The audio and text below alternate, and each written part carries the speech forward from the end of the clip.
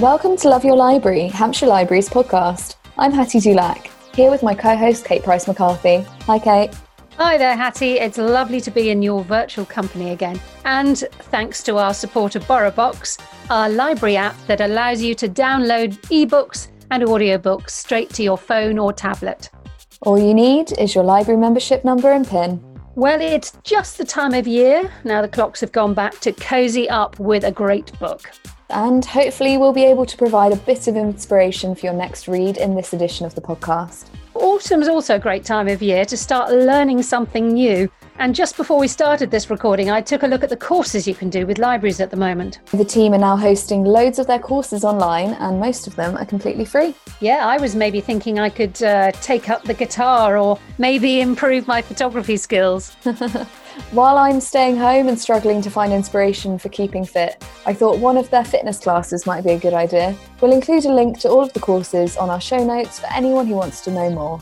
Okay, well, this episode's title is inspired by Ellie Griffith's new book, The Postscript Murders, as Ellie came into our virtual studios as this episode's guest author. And later in the podcast, we'll be joined by Jane from Totten Library, who's going to give us some of her recommendations for good reads.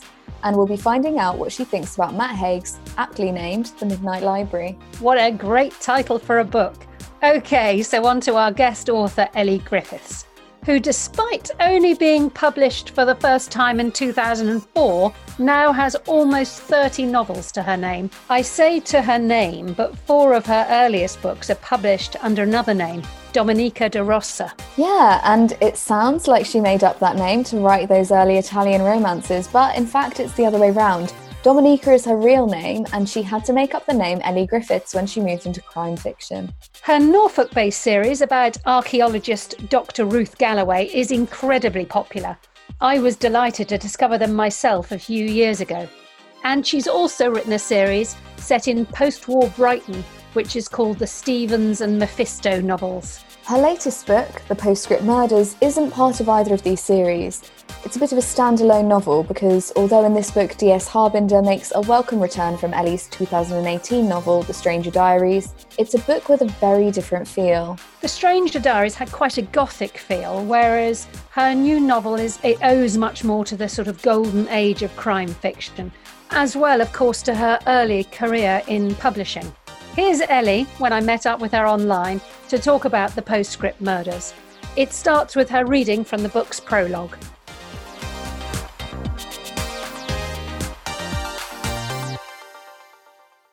This is the prologue to The Postscript Murders.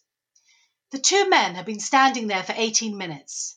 Peggy has been timing them on her stopwatch. They parked on the seafront just in front of Benedict's Cafe, a white Ford Fiesta. Annoyingly, she can't see the registration, but if she uses her binoculars, she can see a dent on the near side door. If they have hired the car, the company would have taken a note of this. Peggy makes a note too, getting out her investigation book, which is cunningly disguised as a seaside lady's diary, complete with saccharine watercolours of shells and fishing boats. There are several reasons why Peggy finds the men suspicious. They look out of place in Shoreham-by-Sea, for one thing. Sometimes, just for fun and to keep her observational powers honed, Peggy makes an inventory of people who've passed her window. Monday, September the 3rd, 2018, 10 a.m. to 11 a.m. 7 pensioners, 2 couples, 3 singles. 1 man on roller skates, 30s, brackets, too old. 4 singles with dogs, 2 collie crosses, 1 pug, 1 doodle, NB. People always remember dogs. Woman, 30s, smartly dressed, talking on phone. Man, 60s, carrying bin liner, probably homeless. 4 cyclists. 2 male joggers, 1 fit-looking, 1 looking on the verge of collapse. 1 unicyclist, probably from Brighton. The men outside her window do not fit this pattern. They are not cycling, jogging, or accompanied by dogs. They are not pensioners. They're probably mid to late 30s with short hair, wearing jeans and short jackets, 1 blue, 1 grey. What would young people call them? Bomber jackets. An ill-starred name if she ever heard one. The men look similar because of the way they're dressed, but Peggy doesn't think they are related. One is much darker skinned than the other and built differently, compact rather than wiry. She doesn't think they're lovers either. They don't touch or look at each other. They aren't laughing or arguing, the two best ways to spot if people are a couple. They're just standing there, maybe waiting for something. Occasionally, the one in the blue jacket looks up at the flats, but Peggy keeps back behind her curtains. She's very good at disappearing into the background. All old people are. At first she wondered if the bomber jackets had driven over specially for Benedict's coffee, which is excellent, but the men don't move towards the shack. There's an alertness about them that Peggy finds most troubling of all, and they both have their backs to the sea. Who comes to Shoreham Beach and doesn't even glance at the shimmering water, looking at its very best today, dotted with sailing boats and accessorised with seagulls? But the crop-haired duo are facing the road, and Seaview Court, the block of retirement flats where Peggy is currently lurking in a bay window. There's no doubt about it. The men are waiting for something. Thanks very much for joining us on our Love Your Library podcast. Can you tell us a bit about your new book? It's a standalone, but it does feature the detective from The Stranger Diaries, Harbinder Kaur. It's a kind of standalone, a whole new cast of characters. It starts off in Shoreham, which is near me in Brighton, with an elderly lady dying in some sheltered flats there on the seafront. But her carer then realises that she's a little surprised to find, first of all, a business card describing this elderly lady as a murder consultant, and then to find that she is mentioned in quite a few crime novels. And it turns out that Peggy Smith was employed by crime writers to think of murders. So has someone murdered her? And it's a case that brings together the Ukrainian carer, the guy who runs the coffee shop on the seafront, who's an ex-monk, and 80-year-old Edwin, who was Peggy's neighbour. So it brings together, I hope, a really diverse group of characters whom I loved writing about, I have to say. And they go on a bit of a road trip, which I always do enjoy as well. These three characters who join together to help or maybe sometimes hinder Harbinder's investigation. I loved Edwin. I'm so pleased. The retired BBC producer, and Natalka and Benedict, the former monk who runs the coffee shop. And what a fantastic bunch they were. I mean, I loved reading about them. And as you say, this unlikely friendship group they make. And I have to ask, do you have plans to bring any of them back? I did see that, is it Claire who makes a sort of guest appearance from your first Harbinder story? I can't bear the thought of not hearing from Edwin again. Oh, that's so nice of you to say that. And actually, I really did enjoy writing Edwin. You know, it's something that writers often think about when they write about a character whose background is not similar to their own, you know, what that's like. And I have to say, in this case, it was a lot of fun. I did like writing about him. The trouble is my problem as a writer is I keep saying, oh, it's a standalone. And then I do get really fond of the characters. And the same with Harbinder and Claire, who does pop up briefly in this book. So I'm never going to say never. They might pop up again, you know.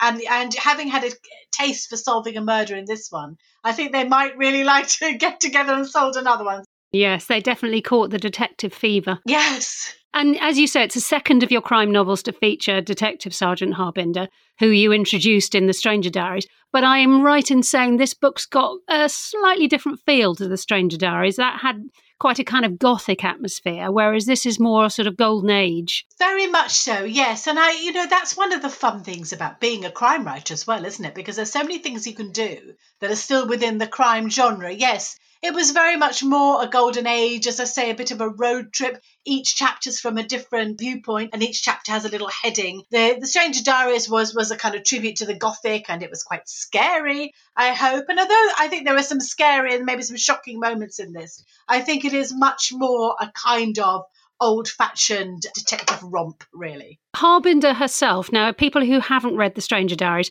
she isn't the sort of cliched police character you might get in a run-of-the-mill crime novel. And were you purposely trying to break out of the norm with her? I'm very glad to hear that. She was one of those characters who did just, in a way, suddenly appear. And I always feel a bit guilty about saying that because I teach creative writing and I'm always saying to my students, oh, you know, when you create a character, you've got to give them a backstory, you've got to give them a timeline, and you can't just have them appear. And I always say that Ruth Galloway just appeared out of the mist, which I know. Oh, I just saw her walking out of the mist. It's very annoying. But Harbinder did too. She was born and brought up in West Sussex, but from an Indian family. She's from a Sikh family. She's gay. She reckons she's the only gay Sikh detective in West Sussex, which I think is probably true in my fictional world anyhow. And she is very acerbic. She's one of those characters who kind of says the things that I wish I'd thought of saying, at the time. And she's slightly driven mad by her partner, Neil, who's good-hearted but a little bit slower on the uptake. And she is a fun character to write about. She really is. Well, that's something I'd say about the book. It is really, I mean, there are moments of tension, but it is really good fun. And I can see you had great fun with the chapter headings as well. That's something I really enjoyed. Now, as you say, you've set this book primarily in Shoreham, which is just along the coast from Brighton, which I might not think of as a hotbed of crime and murder. So why did you pick this particular location? Well, I seem to be slightly drawn to that bit of Sussex, partly because I teach at Westdean College, which is near Chichester. So that's West Sussex. And for somebody who's kind of lived most of their life in East Sussex, West Sussex is quite different. It's very beautiful, sort of the area around Chichester. I've also written about Stenning and the area around there and the deserted cement factory that's there, and also about beautiful Stenning bookshop and all those lovely, pretty places. So I think I'm very drawn to places like Norfolk in the Ruth Galloway books that are both beautiful but also a tiny bit sinister. But also I've always been very fond of Shoreham. And I think anywhere that has, traffic coming in and out and has a harbour is an interesting place for a crime novel and also it's very near. There's an airport. An airport's always very, very handy. And I've flown from Shoreham Airport a few times, and it's very beautiful, actually. Lovely Art Deco building. So all those things are helpful. And also I did like the fact that there are a lot of retired people in Shoreham, and who better to have solving a crime, really. Well, absolutely. I mean, that's one of the difficult things about the book is that lovely Petty Smith doesn't last very long in it, and I would like to know much more about her life, and maybe that's another character you'll have to be writing about, her and her pals. Yes, I did wonder but you can get yourself tied up in terrible knots. I did wonder if she had ever met Stevens and Mephisto from the Brighton Mysteries, and in the end you get very I've written these books for children about a girl called Justice. The first one's called A Girl Called Justice, and they're set in the 1930s. And it's something, kids are such wonderful audiences when you go and talk to them, and they ask amazing questions. And they often say things like, could Ruth be Justice's granddaughter? And I think, oh, maybe she could. But I think it would just become too complicated if I started going down that route. Now, look, this is a really great book for anyone who loves reading, because it gives you quite a bit of insight into the world of writers and publishers and agents and book festivals. Now, I understand this is your background, isn't it, before you became a full-time writer? And so is this setting one you've been keen to explore for a while? Yeah, very much so, actually, yes. I worked in publishing before I was a writer. I was actually eventually editorial director at HarperCollins for children's books, but kind of worked my way up through, first of all, publicity and then editorial. But it goes back further than that, because my very first ever book, which was written when I was 11, was called The Hair of the Dog, which must have been something my parents talked about, I guess. And it was a murder mystery, and it was set in Rottingdean, which is near where I was brought up in Saltdean. And that features a writer and a plot that involves a book. And so I must have been interested in that, even when I was 11. And yes, it's quite nice to have a background that you know a little bit about. And I'm lucky enough to go to quite a few writing festivals and crime writing events. And as I do say in the book, the crime writing world is actually a very, very generous and friendly one. And I can't tell you how generous established writers like Peter James and Val McDermott were to me when I started up. And I do try and pay that along a little bit with debut authors now. But so it is actually a very friendly world.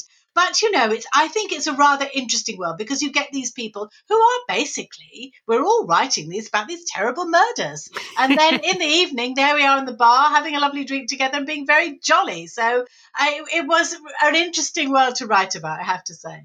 Yeah, I was really intrigued by the scene in your book at the book festival when someone asked a panel of writers if they think women are particularly attracted to violent books. So I was wondering, had you put any thought to this, and do you think this is the case? I have thought about it. It's something I've been asked, because a lot of, I don't know, I think there has been research done into it. There are obviously a lot of women crime writers, but lots and lots of women read crime. And most of the events I do are probably 80% women. in the audience?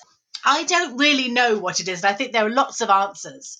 And I think some of the panelists give them in the book. There is maybe a sort of catharsis, working out what would happen in the worst case scenario, but knowing that you're safe reading it within a book. And maybe women have been in those situations where they've been scared more than a man has. But I also think there is something about justice.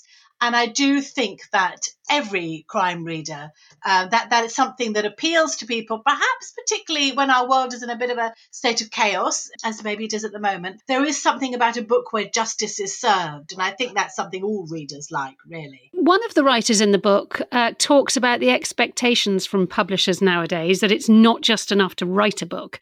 You have to go out there and sell it, something which this particular character doesn't find easy. But I'm guessing as a publisher turned author, you've got a bit more enthusiasm for this side of the publishing business. Well, I actually do really love that side of it. I really love doing events. As I said earlier on, I'm really missing it, because what's nicer than meeting people who like your books? There are certainly some sort of events I would be quite nervous about, but I'm not nervous about doing a book event, because you're talking to people who, if they've come, they like your work. And that's just the nicest thing, and I'm never, ever going to take it for granted. And also, I mean, you know this too, I honestly think that book people are nice people, people who spend their time reading books, booksellers, librarians, people who go to bookshops and libraries tend to be very nice. I always have something in common with them. So I really, really like that. But I mean, it's certainly true that nowadays there is a bit of expectation on writers to be able to do that, to be able to go and talk to an audience, say for 40 minutes and take questions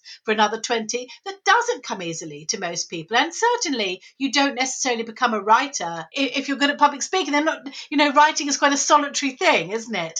So the two might not necessarily go together. But I have to say, in my experience, publishers are quite understanding about that. It's not for everyone. One other issue that came up among the authors talking, which always intrigues me, because I think, oh, well, that must be something you feel yourself, is the idea of the double standards that people have about crime fiction, the way that many people just dismiss it as somehow kind of unworthy, unless, of course, it's been written by a man. Do you think there is this kind of double standard? Do you think it does exist? I try not to go on about it too much, but of course it has found its way into this book. So, there is a little bit of a double standard. I mean, it's a bit of a cliche now to say, but it's still true. Hamlet is a crime novel. Macbeth is a crime novel. Woman in White is definitely a crime novel, as is The Moonstone. But, dead men are able to write crime novels and then be classics, And I think there is a bit of there is a little bit of a prejudice. For example, I'm a huge fan of C.J. Sanson's Shardlake books set in Tudor England. Now, to my mind, and I also love Hilary Mantel, but to my mind, they're as good. So why hasn't C.J. Sanson, won the Booker Prize? I think he should, really. But on the other hand, I have to say, I'm not going to be sitting here complaining, because there are many positives to writing a crime novel. And sometimes I get students, in my creative writing class, who've got a book with a detective solving a murder. And I say, so, in a crime novel? And they say, oh, no, it's not crime. And I always say, well, think about it. It's quite good to write a crime novel, really. For a start, that people love crime. People read crime. There's a crime section in most bookshops. There are crime reviewers in most papers. It's not a bad thing to be in that crime box, really. But just occasionally, I think we're allowed a little bit of moan about not winning the Booker Prize. Exactly. Now, of course, as you've mentioned, the Harbinger books aren't the only characters you've written about. You've also wrote the hugely popular Ruth Galloway series, as you've touched on, and the Stevens and Mephisto series, which is set in the 1950s, as well as children's books and books under your other name. And yet you've published your first crime novel, and I found this really hard to believe. It's only about 11 or so years ago. So you must be incredibly focused to be so productive. So I'd be really interested to know a little bit about your writing process and how you must be so disciplined to achieve so much so quickly. This is the trouble with lockdown, isn't it? It's allowed your family to see you working. And my husband has said to me a few times, every time I look up at the shed, because I work in a shed at the top of the garden, he says, every time I look up, you're staring out of the window. And there is a certain amount of staring out of the window. But But yes, I mean, I suppose I have racked up quite a few books in a relatively short length of time. I think it's 25 books altogether, including the books written under my own name, Domenica De Rosa, which sounds made up, but is my real name. I am quite disciplined. I mean, I'm very lucky, really. So after about 6 books, I was able to before then I was still an editor. I was able to give that up and write full time. So first of all, very lucky to be able to write full time. Also, my children are grown up now, so I don't have those childcare issues. So I am very lucky to be able to spend most of my time writing. But having said that, I think I tend not to spend from 9 to 5 writing. I start work at about 8 a.m. I've got a cat called Gus, and about 8 every morning, he comes up to the shed and sits by the door. And he's like my little conscience, I know that I should go up and start writing then. So, I usually write all morning. I try and write at least 1,000 words a day. And, my books are about 90,000 words long. So the theory is that if you write 1,000 words a day, you'd write in 90 days. It doesn't quite work out like that. I don't do loads of drafts. I really do just do one draft. So that helps too. But I change it as I go along, obviously. It doesn't all just come out. But so I think in that way, I am quite disciplined, really. And finally, could you tell us about what you're working on at the moment? Right. Well, I've just finished the Ruth book 13. So these are the Dr. Ruth Galloway mysteries. And it is quite amazing to me that I'm on number 13. And this is called The Nighthawk. And it starts off when a group of metal detectorists, who are sometimes disparagingly called Nighthawks, find a body on the beach in Norfolk. The resulting investigation brings Ruth and Nelson together again, and it also involves a very sinister farmhouse called Black Dog Farm, which allowed me to investigate the wonderfully spooky Norfolk legend of the Black Shuck, this black dog that appears to you usually just before you die, to be one of those cheery little apparitions, although Cathbed says it's not quite that simple. So that's what I finished. So I've finished writing it. I'm going to be editing it now, and it'll be out in February 2021.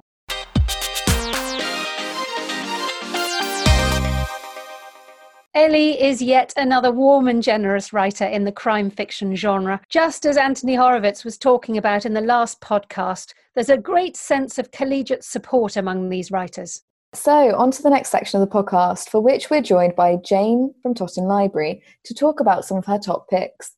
We'll include links to all the books we mention on our episode show notes. Welcome to the Hampshire Libraries podcast, Jane. Why, thank you very much. It's great to be here. Lovely to have you. You're based mainly at Totton Library. Am I right in thinking it had a bit of a makeover? Was it last year or was it earlier than that? We had a beautiful makeover a bit over a year ago now. We got completely refurbished. We've been around for 60 years. This was actually our 60th birthday. It's really in the heart of the community, this library, so it's lovely to have had some money invested in it. I'm not too far from Totton. I might have to pop over and give it a look. And it's been lovely to have Totton back open again in recent months. Has it been good to be back inside the library? Oh, it's been lovely to be back. We've had some lovely customers who've been very excited to have us back and to welcome us back into their lives. They've been wonderful. Jane, before we start talking about the book itself, it's always really interesting to find out about whether library staff use BorrowBox or whether they're wedded to an actual book that they hold in their hands. How do you feel about BorrowBox? Oh, I'm with everything. If it's a book, it's a book. I used to commute a lot to the library, so I used to use BorrowBox for a lot of it, the e-audio. I still sometimes use it. I quite often use the e-audio when I want to read a book a second time and just get a different perspective on it. But yeah, I love BorrowBox. Yeah, it's interesting sometimes that you have the author themselves reading the book, which can work really well, like the Lem Sissay book. It worked perfectly, having him read My Name Is Why. But other times I think they ought to hand it over to an actor. I think it depends. I listened to the Norse mythology by Neil Gaiman on BorrowBox, and he narrates that. And I could have listened to him for hours and hours and hours. He was amazing to listen to. No, I haven't listened to that. I must give it a go. So on to the book itself. So Jane, could you give us a quick synopsis? What's the premise of The Midnight Library? Okay, so The Midnight Library by Matt Haig is about a woman who is just drowning in regret. And she gets the chance to experience all the lives that she could have lived if she'd made different choices. So within this half world between life and death, which is where the Midnight Library is, she gets to be guided by this friendly librarian person who shows her all the different lives that she could live, and she gets to try on these different lives to see what would be the best fit. Can I ask, what made you read the book in the first place? Was it a book that was somebody recommended to you, or had you heard other people talk about it? Matt Haig, the author, is somebody who I follow on Twitter. He's fairly sort of vocal on Twitter, and I'd always been meaning to read his books. And I saw the title of this new one coming out and thought, it's got a library in it. I must read that one, a Midnight Library. What could be better? So yeah, I dived in there, and he didn't disappoint. It's amazing how many authors have written books that have a librarian or a library in there somewhere. What did you think about the book? Would you recommend it? Did you enjoy it? Yeah, I've been recommending it to everybody who I speak to, really. It's sort of slightly different to what I would normally read, but it was a wonderful, wonderful one to read. Yeah, I really enjoyed it. I found it a very easy read as well. It was one of those books where you pick it up and it's quite hard to put down because there's lots of little kind of short episodes or short chapters, and you get gripped by all these different versions of her life that she lives. And also, I just couldn't wait to hear how it was going to be resolved. What would be the conclusion in the end? Yeah, some of the lives that she lived were completely fascinating. I really loved some of them. The polar bear was a particular standout in there, without any spoilers. But yeah, I mean, it was not what I was expecting when I first read. When you sort of first go into the book, the first few sentences sort of took me off guard. It does deal with sort of depression and suicide. I was going to say, it's interesting because I would say that although you're right, the depression and suicide are the two themes that sort of come to the forefront of the book, but I wouldn't even necessarily say that it's a book about depression. It's not a book about suicide. It's so much more than that. Interestingly, I've heard in interviews that Matt Haig was originally going to write this character as a man, but then he decided it would be a bit too autobiographical. And he is, of course, best known for his book Reasons to Stay Alive. And in that, he lays bare the severe depression and suicidal feelings that he was grappling with in his early 20s. I think having the character as a woman probably does remove a sense of that autobiographical nature, but it gives a sense of honesty and a sense of clarity to these feelings that do come with the book. Those feelings are threaded throughout in a really interesting way. But that honesty is something that just really breaks through, and I think makes it quite relatable for a lot of readers. You don't have to have experienced those feelings to relate to them or to understand them. Yeah, and equally I felt that he didn't try and sugarcoat depression. He didn't try and make it a sort of, oh, if she'd only just done this, then her life would have been sparkling. So it was real, but still fantastical and still lovely. Yeah, no, that's absolutely true. I think the fact that it is a kind of magical, imaginative setting doesn't take away from the fact that the way he describes the emotions that she's feeling are so honest. And I don't think unless he'd have gone through those feelings himself, he wouldn't have been able to write them in a way like that. I don't want to give any spoilers, but there are some obvious comparisons with the classic film It's a Wonderful Life, which starts with the protagonist feeling that his life is pointless and everyone would be better off if he was dead, and he's about to throw himself off a bridge when he's saved by talked out of it by the kindly angel Clarence. So do you think there's a lot of similarities with this book, Jane? Yeah, I definitely think that there is. And also how it links to all of the characters around the main character. It's not just her story, it's the community's story. Yeah, and I think it's got the same kind of message. This isn't a book that is just a novel. It has got a message. It's got something to take away from it at the end. And I think he said himself that the message about accepting and realizing you have a lot more to give than you think is a message that was in the original film and is a message in this book as well. But I also think it's worth mentioning this central theme that all these different overwhelming choices you could make with your life and what happens if you take the wrong path. It's something that he was inspired by Sylvia Plath, because it's something she talks about quite a lot and comes up in her novel, The Bell Jar, when she talks about the idea of the fig tree and looking up at the branches and not knowing which fig to choose. It's such an important theme in the book that he actually refers to this Sylvia Plath fig tree. In one of the lives she lived, she talks about this myriad of choices and how do you how do you choose the right one? And while you're desperately trying to choose the right one, all the fruit starts to wither and drop off, and meaning you've lost out on a chance of taking those choices. Yeah, absolutely. I was going to say as well, in that sense that it's entertaining story with a strong message. It has a bit of a Richard Curtis feel to it as well, similar kind of vein to Love Actually and About Time. I find that quite interesting. It's that delivery system for a message. Yeah, also the old Sliding Doors movie was another one that it brought to mind for me. And book-wise, probably the Five People That You Meet in Heaven by Mitch Albom. That was a similar sort of thing. If you died, who would the five people be that you would see in heaven that would have messages for you? It had the same sort of feel for me. Yeah, those ideas of playing around with things like parallel lives or different lives. If you'd taken a different turning, what would have happened? Those are fascinating ideas because we're all interested in what would happen if we made a slightly different choice. It talks about some quite dark areas, but it's also quite uplifting and quite entertaining at the same time, which is a very clever trick to pull off. Yeah, definitely. It is upbeat, and it is a reasonably fast read, despite the thickness of the book. I found it very easy to read. Now, this might be a really odd comparison, but it also really reminded me of one of my favourites, Enid Blyton's The Faraway Tree. I don't know whether you've ever read it. Who doesn't love Enid Blyton? Exactly, who doesn't? But in that, even though it's a children's story, you get the characters go off into different adventures at the top of the Faraway Tree, and it did give me that kind of sense about what adventure is she going to have next in the different life she's living in. Yeah, all the different worlds and all the different choices. I mean, Moonface regularly gave them choices, so it's the same sort of thing.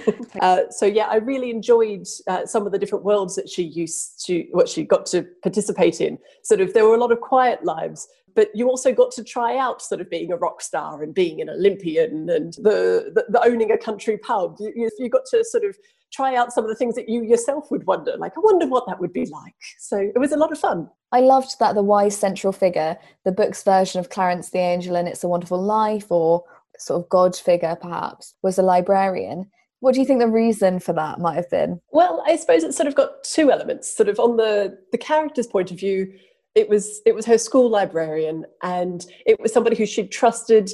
It was somebody who she had no regrets linked to. Every other character that we ever got to know, she had a regret linked to, whereas this was somebody who was always kind. So from the character's point of view, that made total sense to me. And then from the reader's point of view, hopefully it's because librarians and library staff are known to be trustworthy and kind and nice, and well, hopefully we are. But yeah, we try and help. So hopefully it was linked to that. Yeah, quite right too. In fact, we've asked Matt Haig if he'd like to join us for a future episode of podcasts, and so we're looking forward to meeting up with him in the new year. What would you say about age recommendations, Jane? Because I felt it's very simply written, and that there was some parts of it that reminded me of a children's adventure story, but there is some swearing in it. Yeah, I mean, I think the biggest thing is sort of the trigger warning that it is based around the concept that she does try and commit suicide. Despite the fact that you don't see it, ultimately there is that sort of depression and death side of things. But yeah, I think a teen plus, that sort of age group would quite happily be able to read it. I suppose the book is about regret. So you have to understand regret. And I don't think as a younger child you've properly got that grasp. So yeah, as long as they're old enough to understand regret, I think they'd love it. Yeah, the main character, she's in her mid-30s, isn't she? So there may be some aspects of, as you say, and until you've got to that sort of age, then it may not resonate so much. We've been talking about The Midnight Library by Matt Haig. I imagine it's one that you've been recommending to Totton Library visitors. So what else have you been recommending, and what else have you been reading recently, Jane? Well, I recently, on BorrowBox, I listened to The Starless Sea by Erin Morgenstern. That was a book out from last year, which I read in book form and I re-listened to in the audiobook. It had quite a cast of people, so that was quite interesting. And that's Erin's second book. And I fell in love with her first one, which was The Night Circus, which was a magical circus in the Victorian era, which is open only at night, which I just loved. So there's a little bit of a theme here going on of midnight libraries and nighttime circuses. Yes, I hadn't seen that, but yes. She's an American author, is she? She is, yes. And is it the same? I haven't read either of those books, but are they the same kind of slightly fantasy, magical? Yeah, these ones are they're more...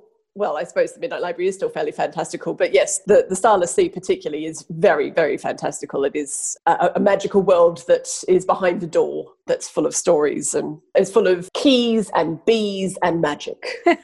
And is that the kind of book it would normally appeal to you? I read a variety of books, but yes, I certainly love a bit of sort of magic in my reading. We all need a bit of magic in our lives, particularly at the moment. Particularly at the moment. And I noticed that Jim Dale does the audiobook narration for The Night Circus, which may not mean much to the two of you, but he's still very dear to my heart from the 70s film Carry On Screaming. And I believe he's really famous in the US now because he does he narrates all the Harry Potter books, while we, of course, have the incomparable Stephen Fry. I do admit that I love the Stephen Fry version, but yeah, Jim Dale does a very good version as well. Thank you for all of those suggestions, Jane. I'm really looking forward to trying out some of those Erin Morgenstern books. Yes, and thanks for encouraging me to read a Matt Hay book, because I haven't until now.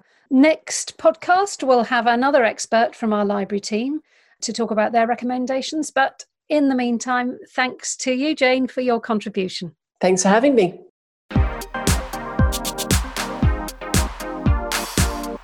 Okay, now we're recording this podcast just before this year's Booker Prize winner is announced.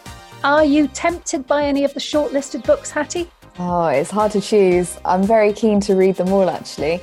But Diane Cook's The New Wilderness has caught my eye.